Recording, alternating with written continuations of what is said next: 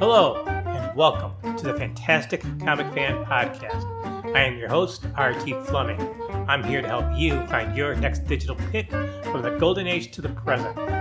Since I was a kid, I have been reading comics, and I have never lost my love of comic books. I try to pass on that excitement for comic books to others, always looking for that next fantastic read, or discovering an old favorite.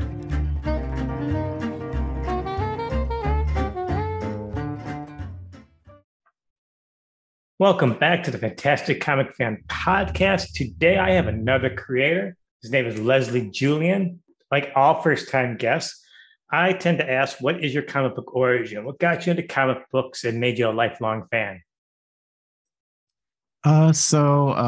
I didn't read a ton of comics growing up as a kid. Actually, I had like one X Factor comic that I got from 7-Eleven, and I think maybe I got like a Sabretooth too. But unfortunately, yeah, my parents just didn't buy me a lot of comics. But in college, around the time Civil War was coming out, I just got really immersed in that. I don't know, just like maybe not in the best headspace, and comics were just like a shining beacon to me. I was like, oh my gosh, like what are all these amazing stories? So I got really into Civil War and Runaways, and I've always been into Ninja Turtles, even though I wasn't all that up on the comics. And IDW, I think, was just starting their run of the Turtles at that time. So it's like a kind of perfect storm of things to really get me into comics.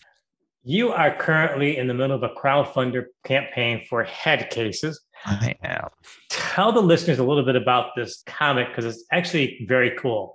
Yeah, so my pitch for Head Cases is that it's Ferris Bueller's Day Off meets Pulp Fiction. It's a crazy off-the-wall comic where two kids kind of on a lark decide to steal a bag from a random guy on a subway. And unfortunately for them, it turns out that guy's a hitman, and inside the bag is a decapitated head, and things ensue from there. You have an interesting creative team because the art in it is very good. And the artist is, I believe, Paulo, right? Paulo Sampaio, yes. And where's he from? He is located in Brazil. Okay. And you have a co-writer, AJ Mason. So how did you all kind of like meld it together to create this comic book?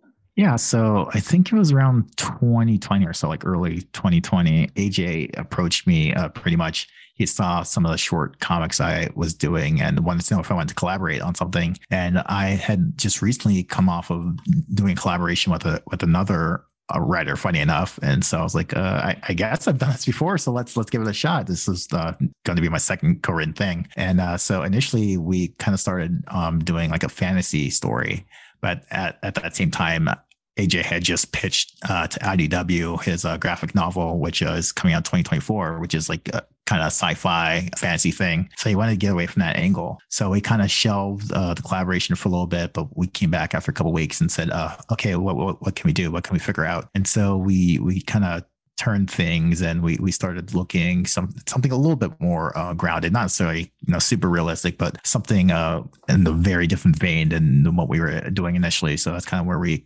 fell into like this crime comic that we have, Head Cases. So who is AJ Mason? He's done stuff before. If you say he's something extremely famous, I'm gonna like just die. No, I don't know all the creators in the world, but who is AJ Mason?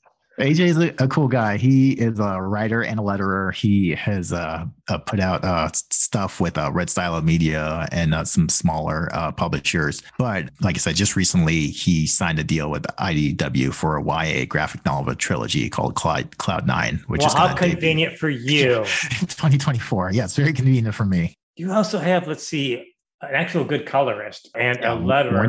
Warnia is amazing. I really loved her work in Dryfoot through Mad Cave Studios. She has just very vibrant, just beautiful colors. I every time I look at the colors of I think it's like page 6 or maybe page 5 from our PV pages where the kids are just in a park, my jaw drops. Like her lighting is incredible. And Micah Myers, if you've read a comic in the Stand, you probably read one of Micah's books. He's a letterer that's been involved with tons and tons of books. You all have to choose usually colorers and letterists. And how did you manage to get these two the colorists and the letterists for this particular project?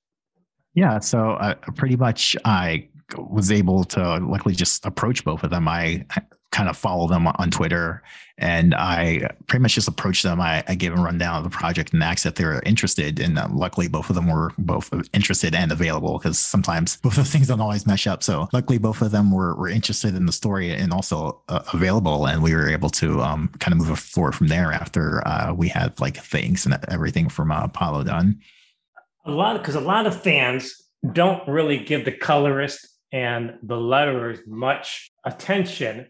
But like I said, in your case, the colorist, you're right, she does a really remarkable job. And Micah, I mean, he's a letterer. Even his lettering is actually kind of, everything fits together between the art, the lettering, the coloring. It really does kind of meld together. You got really lucky on doing this. We have a really great team. Like you said, everything melds. Micah's letters, like there's one panel where we're kind of going like for like a little onomatopoeia thing where they literally snatch a bag from the guy. So we have to say like snatched. And I just love how like Micah like wrote that out like for the lettering. I think lettering is definitely one of those things where people don't notice, especially, when it's good. When it's bad, you do notice. And I mean, Micah's lettering is just like really fluid, and it just, works really well with this book and so many books. How did COVID impact everything, or did it not? Not especially, since I pretty much already am used to, dealing with assembling teams all over the world and country. Me and AJ, we, talked on Zoom calls and, roller script and Word docs and Google Docs and stuff. But it didn't really affect things since everyone's so far away. You're actually my first crowdfunder project. I usually do Kickstarters. What's the difference between crowdfunder and Kickstarter? Is there a difference between the two? And why did you go over one platform versus the other one? There's some slight differences. Crowdfunder was like essentially brand new. Our campaign launched the same day that the platform launched, June 21st. Is when Crowdfunder launched, and that's when our campaign launched. There aren't too many differences, but there are a few.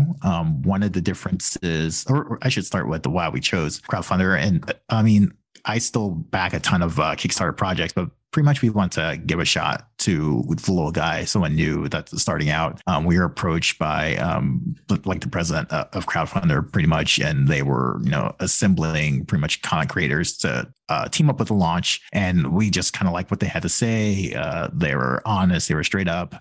I felt like no corporate speak. So we said, hey, why not kick the tires on this and see where it goes, there have been a few platforms that have tried to emerge in the last, year or so since COVID and everything. There's been Zoop, and I know there's like a couple other ones that are popping up, but we just like what Crowdfunder had to offer, so we said why not. So pretty much the main differences from Crowdfunder and Kickstarter is that Kickstarter, it's an all or nothing campaign. Crowdfunder operates the same, but they also have an option like Indiegogo where you can, if you choose to, keep whatever amount of money that you raise. So that's one of the main differences. You can pick whichever version you prefer. Another one of the main differences for creators is that there's like a 3-tier system for pricing. So like Kickstarter, there's obviously going to be a credit card fee, but also there's a platform fee that creators pay when they put campaigns on there, like a 5% fee. And so with Crowdfunder,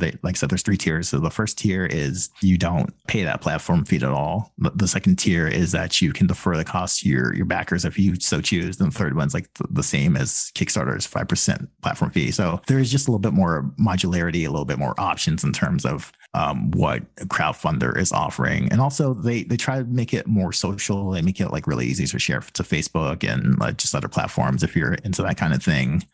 Then the site is like a little cleaner. Like I think they kind of optimize it so like you don't have like the endless scroll that you do on some Kickstarter campaigns. So just like some minor differences, but some interesting ones. And they are really creator focused and a small team. So they've been really communicative, and it's been a good experience so far.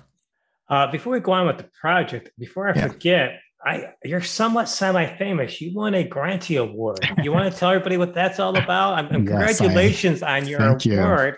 Did you get a big plaque or a big trophy or something out of it all? I am Twitter famous. I got a JPEG. See, that's something. So tell us about your Grantee Award. We should all be so privileged. I've won 2 Grantees now. Oh, I'm sorry. Excuse me. That's right. A 2-time Grantee Award winner. So the Grantees are the ingenious idea of Grant Stoy, a fellow writer who I know in Twitter Spaces. He pretty much decided one day that, the awards that exist, like the Eisners and some of the other ones that are blanking on right now, of course, they're still missing people. So he said, I'm going to create my own awards, just randomly for the heck of it. He decided this 2 years ago. And so he came up with, your typical stuff, like your favorite writers and your favorite colorists and all that stuff. Also, he came up with some favorite webcomic and favorite Kickstarter, like stuff that, still hasn't maybe come up, in some of the more modern awards, which was really fun. And I have won 2 grantees for my one-page comics because apparently I'm a one-page writing master. So I've won 2 grantees for both one-pagers that I wrote. One of them. Congratulations on that. Thank you. I have not had an award winner as far as I know on my show, so you're the first. I'm the first. Yes. Yeah. So where are these one-page stories of yours floating around at? I'll link them to you. And people can check them out in chat. But one of them is kind of about a lovelorn Godzilla type creature. And you kind of have, what's his name? That famous narrator. My mind's blanking right now, but you say kind of like a Werner Herzog type guy just narrating this Godzilla's lovelorn mood. It's kind of satirical. And the other one more recently was, I called it Allegiance, is kind of just based on, I don't know what you call like domestic terrorism and kind of police culture and stuff like that. So just 2 really short comics that I wrote that Grant really liked. But we'll have the links to your one pages in the show notes. So back to Head Cases. Tell me about the 2 teenagers.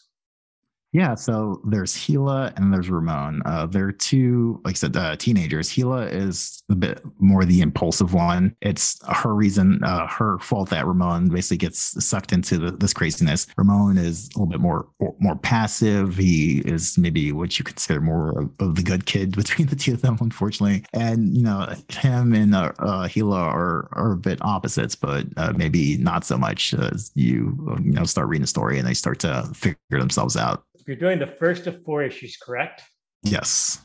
And how do you have a window of how long this is going to take you to do? Ideally, I would say if we could get issues out every 6 months, so that it's a perfect world. I mean, stuff happens. People get different jobs, publishers scoop them up. So hopefully, we can keep the path that we're envisioning. But every 6 months would be ideal. I mean, that's. Yeah. Do you have any idea? I know it's kind of far out there, but do you have any ideas of continuing the 2 characters and something else in the future? Because they kind of are kind of fun together. No, we definitely see this as a finite story. We just know where this is going, and we don't want to push it beyond that. The story that's it for the characters, and we're fine to move on past that. Before we wrap this up, you get the last word. Do you have any parting comments or things you want to talk about? No, I mean, other than support indie comics, of amazing comics out there that, even just today, I just saw something how did I not see this until just now? It's kind of tough to keep up with it all. It's almost like a fire hydrant of content it's got to keep up with, but we all do our best, right? Yeah, you're right, because I keep telling people we're in this new golden age of comic books out there because there's so much out there.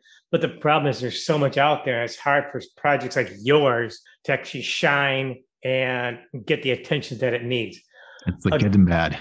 Again, Head Cases is on Crowdfunder. It'll be in the show notes. Check it out. It's a great comic. I would like to thank you, Leslie, for joining me for the podcast. And I would love to have you on again to talk about your one-pagers, your awards, or anything else you might want to talk about. So thanks again for joining me. Thanks so much for having me, RT. It was a pleasure. Well, that's it for today's podcast. Again, I would love to hear from you, a fantastic comic fan, at gmail.com. Remember, new episodes every Wednesday. Thanks so much for listening to this episode, and I hope to see you next time.